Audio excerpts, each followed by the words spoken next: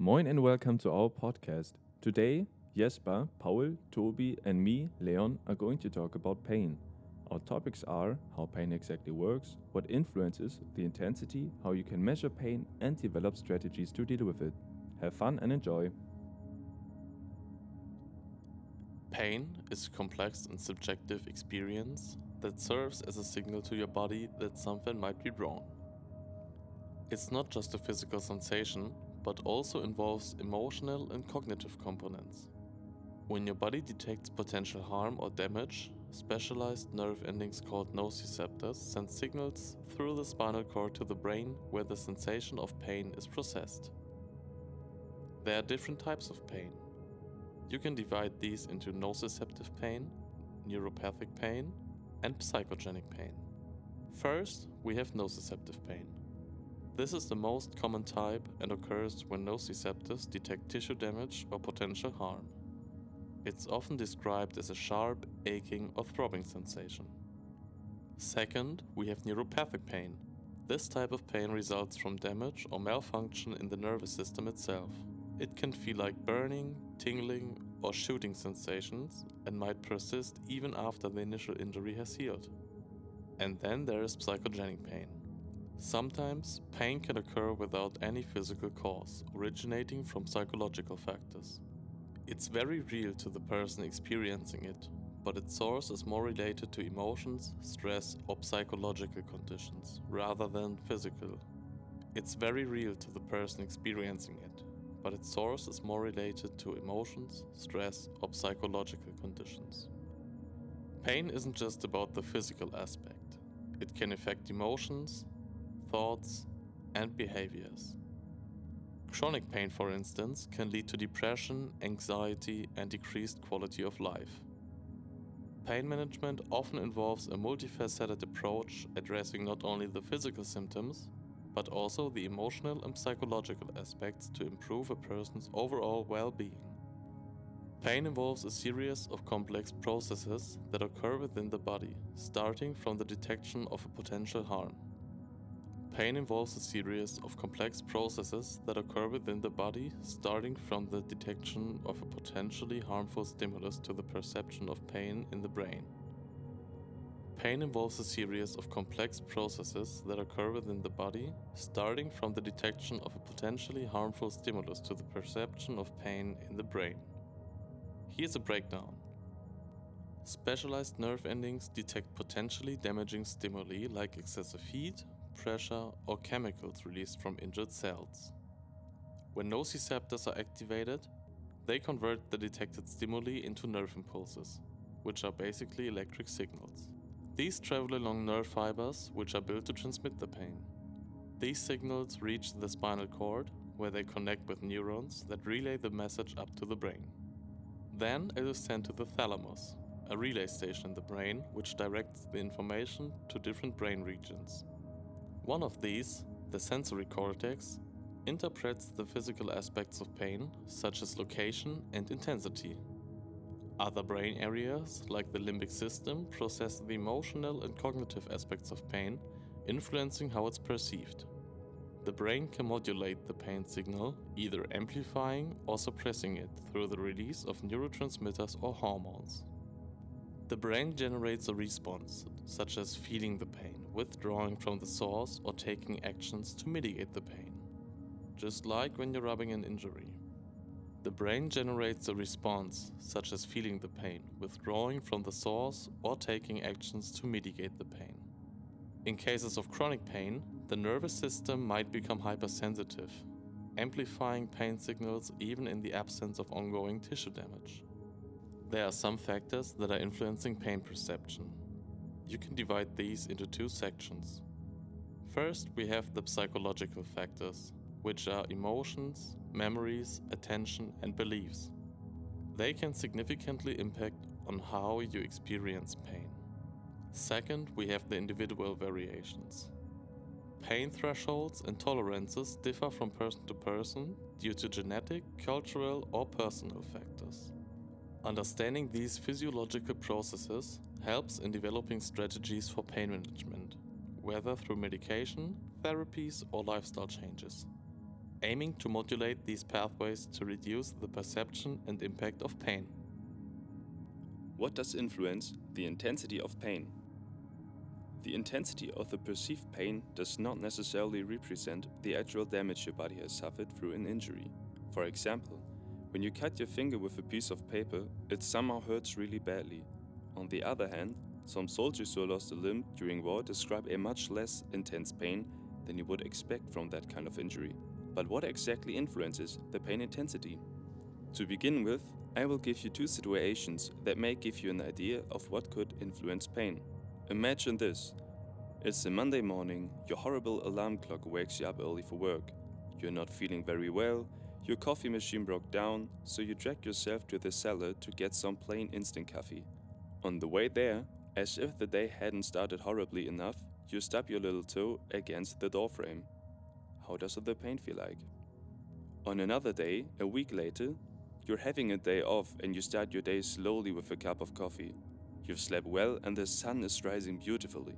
Suddenly, the doorbell rings and you remember that you've bought your favorite pair of shoes online and this must be the parcel courier. You walk the last few steps to the door and on the way there, you stub your little toe against the doorframe like last week. Now, again. How does the pain feel like? Do you think the pain is the same? In short, emotional factors like depression, anxiety, or anger may negatively impact your pain threshold. On the other hand, positive emotions may have a positive effect. Since pain is something being processed in the brain, where all your emotions develop too, it is kind of obvious that emotions do play a role in pain perception. By feeling positive emotions, your brain releases neuronal substrates that reduce stress, which then probably eases the pain. In addition, food, water, sexual interaction, or drug abuse activate dopamine neurons, which suppress emotional reactions of pain.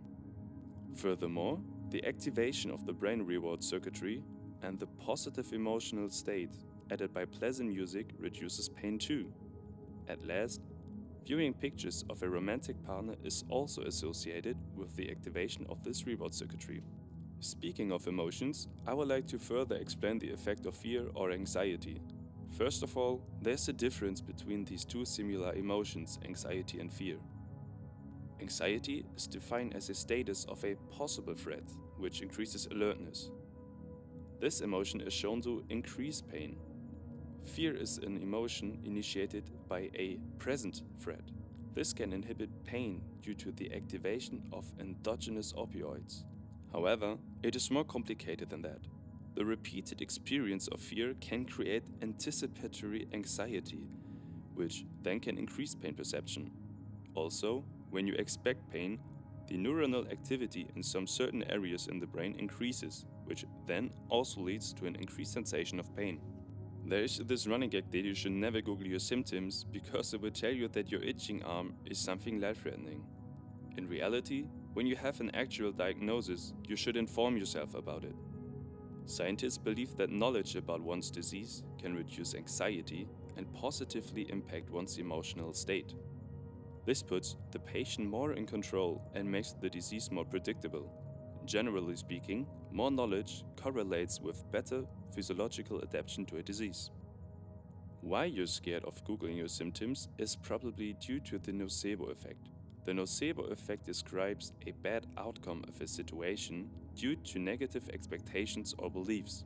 When you hear that your symptoms are linked to a dangerous disease, it will probably give you anxiety, reduce your controllability even more over the situation, and make you more attentive to your symptoms. Two interesting experiments played with the subjective difference of pain perception due to expectation of the participants. Arndt and Claessens wanted to find out if it makes a difference if someone tells you the pain stimulus is going to be cold or hot. The experimenter placed a cold metal bar on the neck of a participant. He then told them that the pain is going to be cold or hot. The results are that whenever the experimenter told them that the bar is going to be hot, the participants reported more pain. Mosley and Arndt tried another similar experiment where the participants had a minus 20 degrees Celsius bar placed on their hand. Along this stimulus appeared a red or a blue visual cue to see if this could make a difference in pain perception. When the stimulus appeared with a red light, the pain was reported to be more unpleasant and intense. Some ideas and information I used are from the book Explain Pain by David Butler and Lorimer Mosley.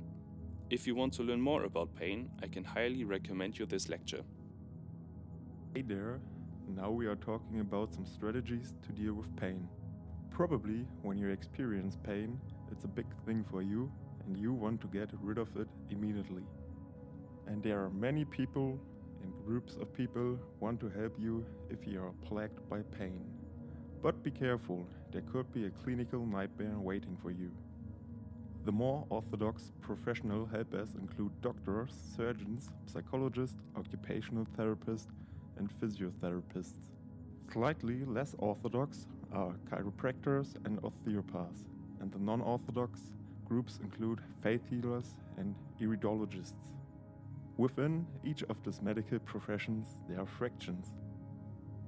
For example, an orthopedic surgeon would stiffen your vertebrae, while a neurosurgeon might place a stimulator in your spinal cord. In the same way, there are different orientations among physiotherapists, chiropractors, osteopaths, psychologists, and so on. You need to be careful and stay in control of what is going on. Listen particularly carefully because you will probably hear or have already heard many different explanations for your problem. This can only make things worse and cause additional confusion. Remember that your pain belongs to you alone, not to anyone else. After all, it is you who has the greatest influence of managing it and freeing yourself from it. The skills of the professionals in the various groups can help you with certain aspects of the pain problem. But we believe that you can do much more to manage it yourself, if you understand the science behind your pain condition. We are not arguing for or against any particular professional, but we believe that the following guidelines can help you make a well-informed choice. Firstly, any long-term pain condition needs to be evaluated by a doctor. Today's medicine is very effective in diagnosing dangerous and rarely occurring problems. Next on the list, be sure that any prescribed treatment seems useful in relation to your problem. Ask the doctor or therapist if there are any scientific studies that confirm your proposed therapy. Following that, make sure that all your questions are answered to your satisfaction. In addition, avoid any dependence on any expert. You must remain in control yourself. And last but not least, always set goals that are supported by you and your doctor or therapist. These can be physical, social, or professional goals, where you can measure your progress in therapy. Good therapists have many different qualities. They are compassionate, enthusiastic, and well-informed. They are curious about new ideas, they are experts, they help you to master your situation. Today we are diving into the complex world of pain measurement. Pain is a deeply personal and subjective experience, and measuring it is no easy task. However, healthcare professionals have developed several methods to assess it. First up, there's the visual analog scale. This scale uses face symbols ranging from smiling to grimacing faces to help patients express their level of pain. Then there's the numerical scale. This method asks the patient to rate their pain on a scale from 0, meaning no pain, to 10, indicating the worst pain imaginable. Pain diaries are another tool. Patients keep a record of their pain level and activities over time, providing a comprehensive picture of pain affects their daily life. Then there are more advanced techniques like psychophysiological measurements, which measure physiological parameters such as heart rate or skin conductivity to evaluate the pain. And lastly, we have quantitative sensory testing. This method measures sensitivity to different stimuli to determine the pain threshold. Today we are focusing on the visual analog scale. This scale using faces ranging from smiling to grimacing to help patients express their level of pain. It's a simple yet effective tool that allows individuals to communicate their pain intensity without the need of words. the patient simply points to the face and best represents their current level of pain. This method is particularly useful in populations where verbal communications may be challenging, such as children or individuals with language barriers. Remember, pain is a complex and subjective experience. No single tool can provide a complete picture of the person's pain. Often, healthcare providers will use the combination of these methods to assess and manage the patient's pain effectively. As we conclude our talk on pain, big thanks for listening. Stay tuned for more insightful talks on physiological.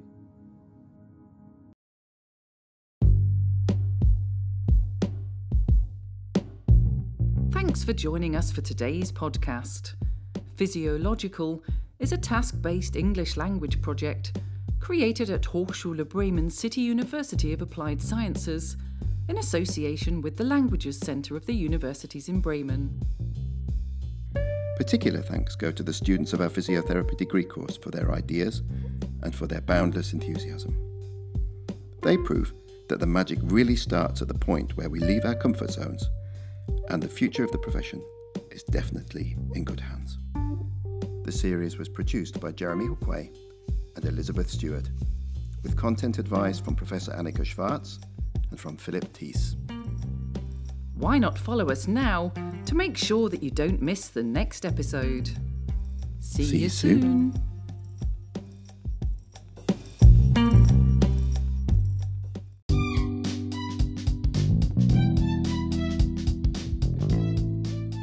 Hey, in our upcoming podcast episode, we'll talk about the physio education system in Brazil, Germany, and the Netherlands.